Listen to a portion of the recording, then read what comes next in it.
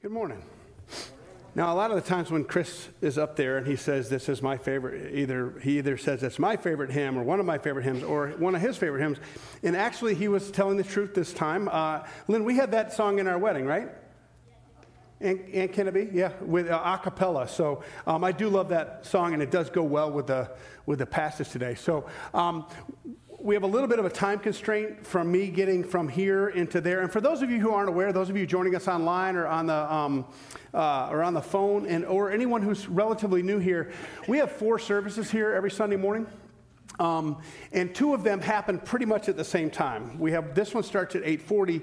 There's one that starts in the gym across the hall at 9 o'clock.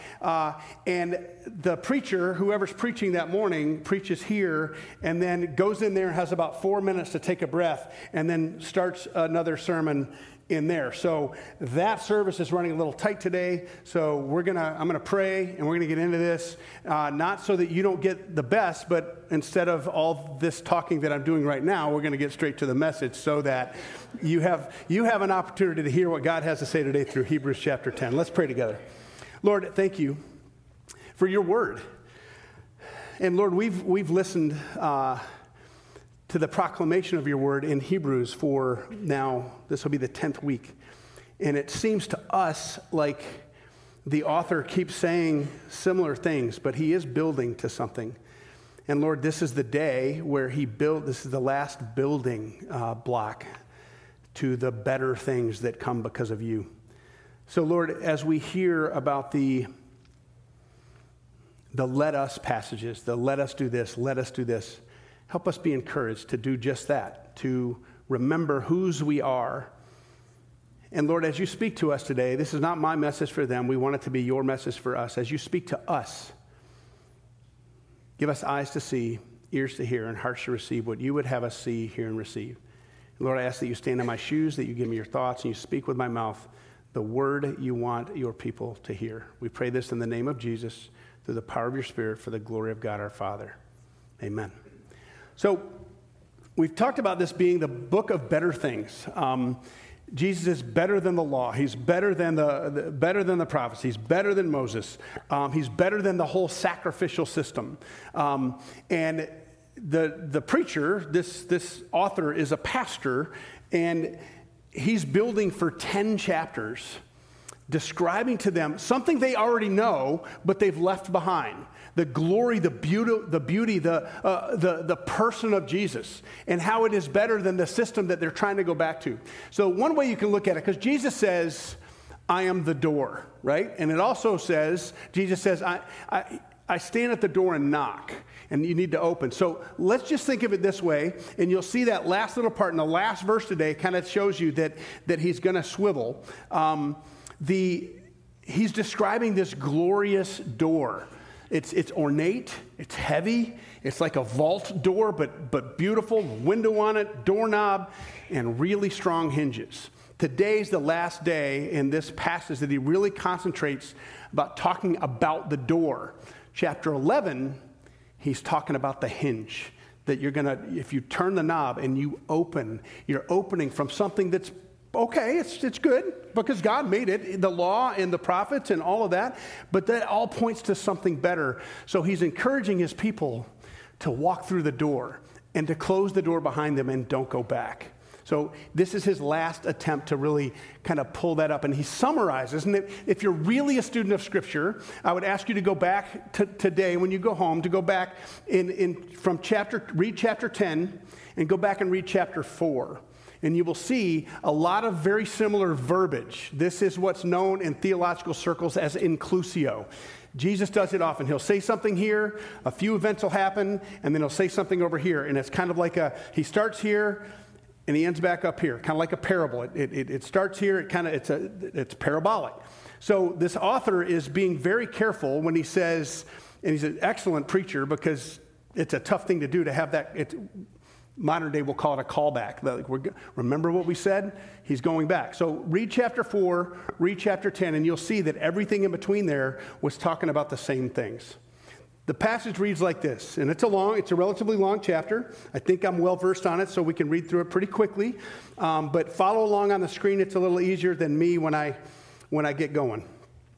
The law is only a shadow of the good things that are coming, not the realities themselves. For this reason, it can never, by the same sacrifices repeated endlessly year after year, make perfect those who draw near to worship. If it could, would they not have stopped being offered?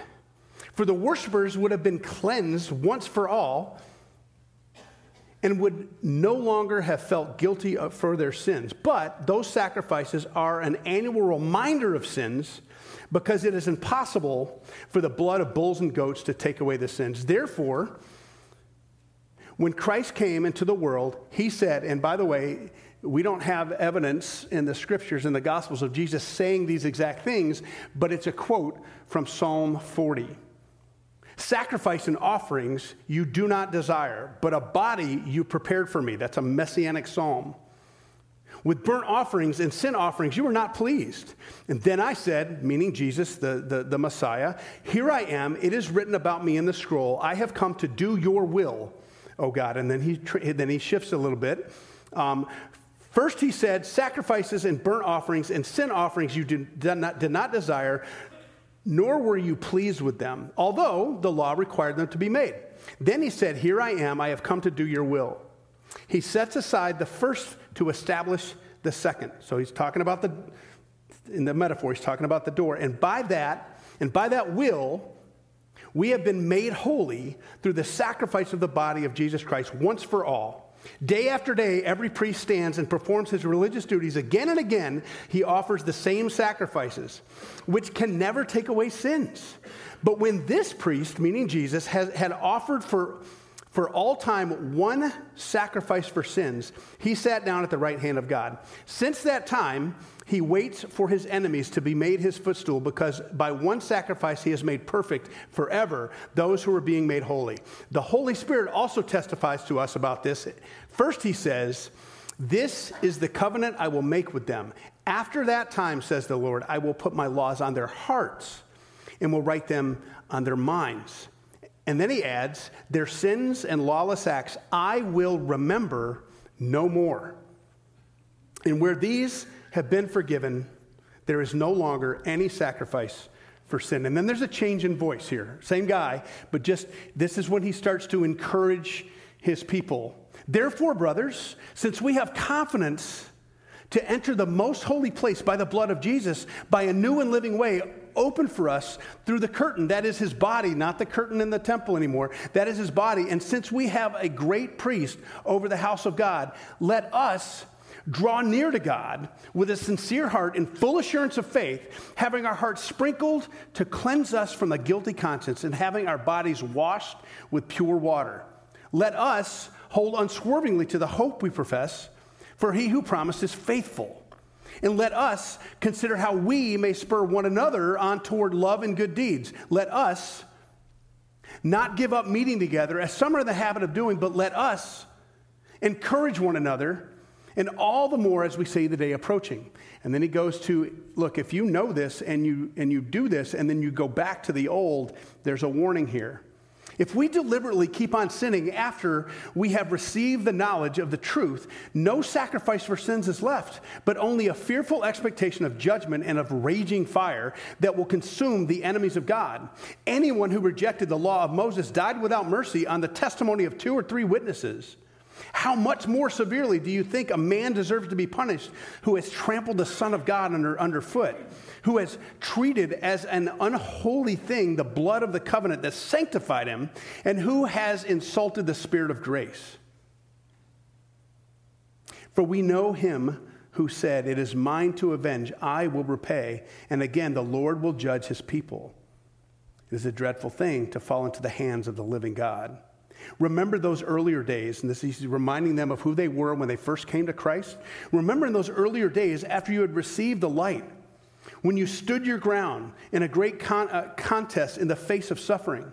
Sometimes you were publicly exposed to insult and persecution, and other times you stood side by side with those who were so treated. You sympathized with those in prison and joyfully accepted the confiscation of your property because you knew that you yourselves had better and lasting possessions. So do not throw away your confidence. It will be richly rewarded. You need to persevere so that when you have done the will of God, you will receive what he's promised. For in just a very little while, he is coming, will come and will not delay. But my righteous one will live by faith.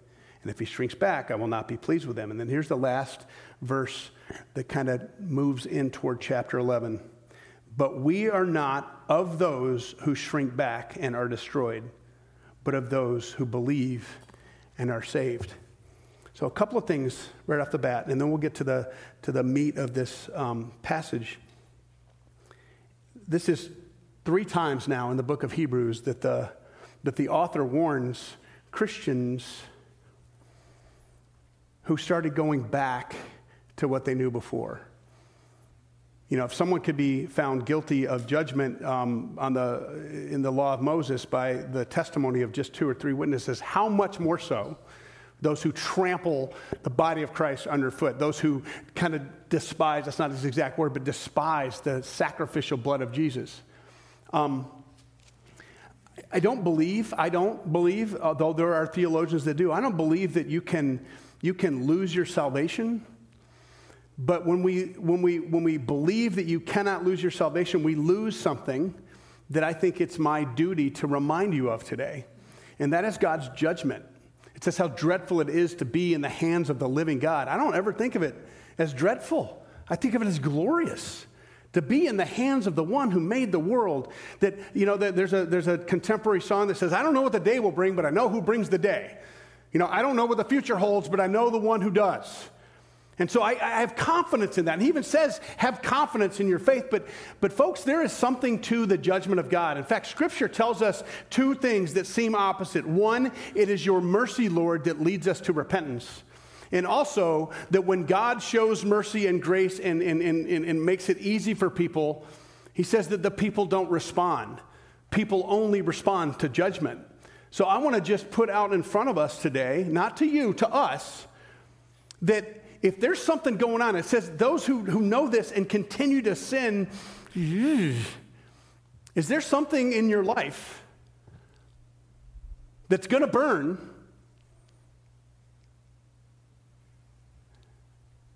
that you need to confess? Is there something that's sitting on your heart that you know is a barrier between you and God or between your covenant relationships with other people? Is there something that needs to go away? Is there something that, because he talks over and over and over again about our consciences being cleansed. Because the Jewish people at that time who had become Christians, like the Dutch, like the Catholics say, like everybody says, that everyone thinks that their faith journey, that we have a monopoly on guilt. You didn't do enough good things on Sunday, or you did too many things on Sunday that you shouldn't have done. And when you were on vacation, you didn't take Sunday off and you didn't go to church. I mean, little things. And then there's the big ones. There's the well, I'm not good enough for God to love me. In my former charge, I knew 3 older guys. They were all brothers. They all served in World War II, and they were at D-Day. And because of the horrible things they had to do and the horrible things they experienced, they never once took communion because they didn't believe that they were worthy of receiving from God a means of grace. Now, I think that's a misunderstanding of communion. But they had guilty consciences because they believed they broke the commandment, thou shalt not kill. What is it in you?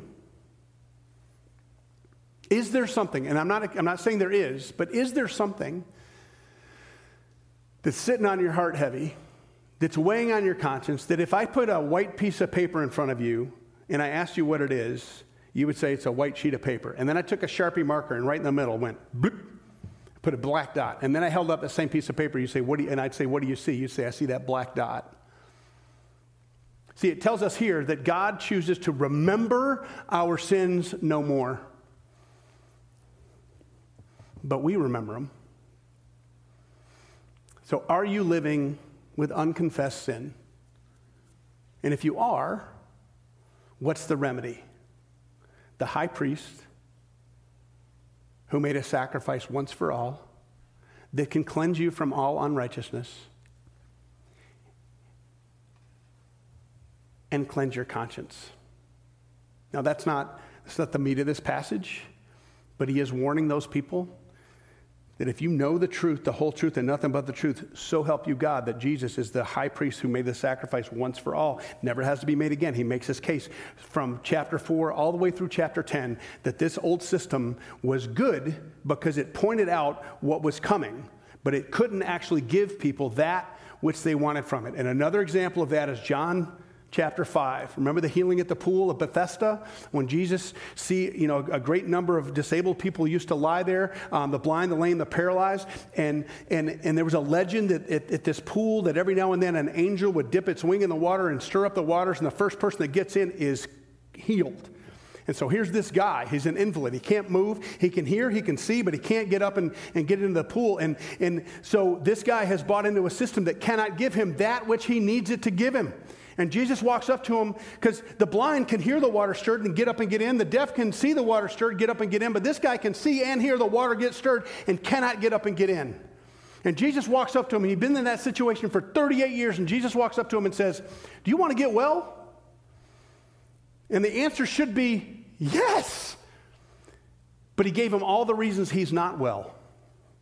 He was buying into a system that could not give him that which he needed from it. These people were going back to the sacrificial system that could not give them that which they needed from it. And we do it too. We go back to, well, I'm a pretty good person. At least I'm not like that. At least I haven't gone this way with our culture. At least I'm not this way. At least I'm not, at least I'm not, at least I'm not, at least I'm not. But God isn't concerned about what you're at least not. He's concerned about who he wants you to be. Whose you are, not what you do. Now, faith and behavior are linked, and that's where we're going to move back to, because the very beginning of the next chapter is the only biblical, clear definition of what faith is. And he starts to set that up here. And it's the let us passages here. It says, "Therefore, brothers, since we have the confidence to enter the most holy place by the blood of Jesus, by a new and living way, open for us through the curtain, that is his body, and since we have a great priest over the house of God, let us draw near to God with a sincere heart in full assurance of faith." Are we drawing near to God? Or are we going through the motions that make it look as if we're drawing near to God? I can't answer that.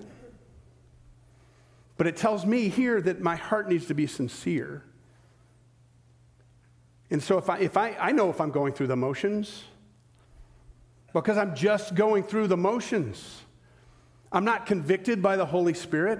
I'm not moved by the worship of God. The proclamation of the Word of God seems to go, okay, would you just get it done? Instead of, I want to hang on every word that God might have to say. And it goes on. Another let us. Let us hold unswervingly to the hope we profess, for he who promises faithful. This is the beginning of the talk about faith. Let us hold unswervingly to the hope we profess, for he who promises faithful. These people knew the hope that they professed, and then they went back to hopelessness, to guilt, to a perpetual system of having to make themselves right with God instead of allowing God to make them right with him. And the beautiful thing about this passage, this Hebrews chapter 10, verse 23, and you've heard this quoted from this pulpit in the last 10 and a half years, probably 100 times. Let us hold unswervingly to the hope we profess, for he who promised is faithful. It is one thing to hold on to what we consider to be faith. But the reason we should do that is that the one who promised is faithful. Is he faithful? Has he been faithful? If you look back in the next chapter, they're going to talk about all the people that believed God and behaved according to that belief, even though they never received the promise that God had offered. They were hoping for the next generation, the next generation, the next generation, and they believed that God was trustworthy. Therefore, they were going to do the obedient thing. Has God been faithful in your life? Has there ever been a time when he intervened that you cannot explain it in any other way except that God is good and he pays attention to the needs of his people? Well, one way that's a perpetual reminder of that is the fact that next week we celebrate communion. And that is God saying to us, remember what I've done. And remember what I'm doing. And remember what I promised that I would do. But we're to hold unswervingly to the hope we profess because the one who promised is faithful. He's never broken a promise. He's never made a mistake. He's never told a lie. And he tells us that he will make all things new. He will make all things new. All the tears will go away. All the suffering will go away. The lion and the lamb will lie down next to each other, and there will not be predators and prey. He tells us that he sets up and takes down nations, kings and kingdoms. And some of us really want him to do that now. But even if we don't see it, are we convinced that God is faithful?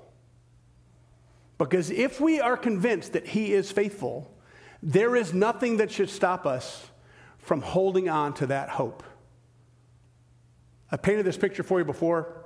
I now have a granddaughter and a grandson. I used to use my son as an example but you've been there when your children or your grandchildren, they sit on your foot and they wrap their arms around your leg and you drag them along, and there's nothing you can do to get unless you actually pry their hands off. But they are holding unswervingly. They are not letting go. Why? The pure joy of it.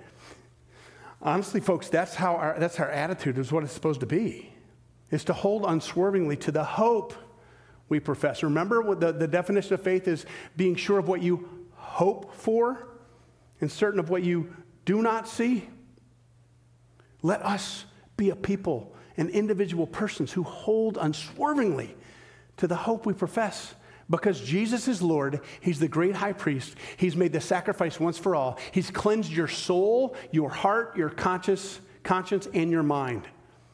It doesn't matter what happens out there. It doesn't matter what the body politic does. It doesn't matter where culture goes. God is concerned about that. But the thing you have control over is whether or not you're going to be holding unswervingly.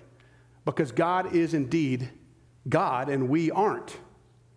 It goes on, hold unswervingly to the hope we profess, for he who promised is faithful. And let us consider how we may spur one another on toward love and good deeds. How are we doing on that? Not an accusation. I just can't remember the last time that I looked at someone and said, how might I spur you on toward love and good deeds? Because that word spur is something we use all the time. But think about it. You kick a horse, right? Cowboys have spurs on it. Where are we prompting one another to do what is good, right, noble, excellent, and praiseworthy? How are we looking for opportunity to encourage someone, to, if necessary, exhort someone, correct someone? How is it, and how are we seeking being spurred on toward love and good deeds for ourselves from others? See, there's this idea that it's just between me and God. And you cannot show me that in Scripture. Once you're a follower of Christ, every individual conversion is individual. But once you're part of the body of Christ, that means you're part of the people of God. And I cannot be faithful alone. The supernatural vehicle that God chooses to use to show his glory, to show his redemption, to show his salvation, to even show his judgment to the world is us, not me, not you. It's us. And so this encouragement to spur one another on toward love and good deeds is not a nice little Christian colloquialism. It is the will of the God Most High. We are to be us, moving toward what God is calling us to be and to do. And then here's the tough one, not for the people sitting in the room, but for those that are joining us online. And I want you to know before I speak to this, I'm not speaking to the two friends of mine that are online right now or in the next service, because they've had some medical news and they're just reeling and they're not ready yet. They can't take right now. Everyone asking them about it, they just need to get their head around it. That's not what I'm talking about. But the scripture right here says, and if you're traveling, if you're on vacation, you're just trying to stay connected with your church, awesome. Let us not give up meeting together, as some are in the habit of doing, but let us encourage one another, and all the more as we see the day approaching. Is the day approaching? The day? Kind of looks like it. When we give up the habit of meeting together physically, we are denying the other people in the family of God wholeness. This is not shame. It's not an accusation. But those of you who it's just gotten to be the habit of hopping on an IP address and consuming worship from home. I'm glad we have the technology. I am. And again, you can start turning it off right now. I get it. But we're not whole without you. We are not the people that God wants us to be if you, as one of God's people, aren't with us. And if you're from if another church is your church home, they're not complete without you. And you're not complete without us. Pajama church is easy. Being a member of the Church of Christ, the people of God, shoulder to shoulder, face to face, sometimes anger to anger, sometimes accusation to accusation, sometimes hypocrisy to hypocrisy. It's hard, but it is the call of the Most High God on every Christian's life.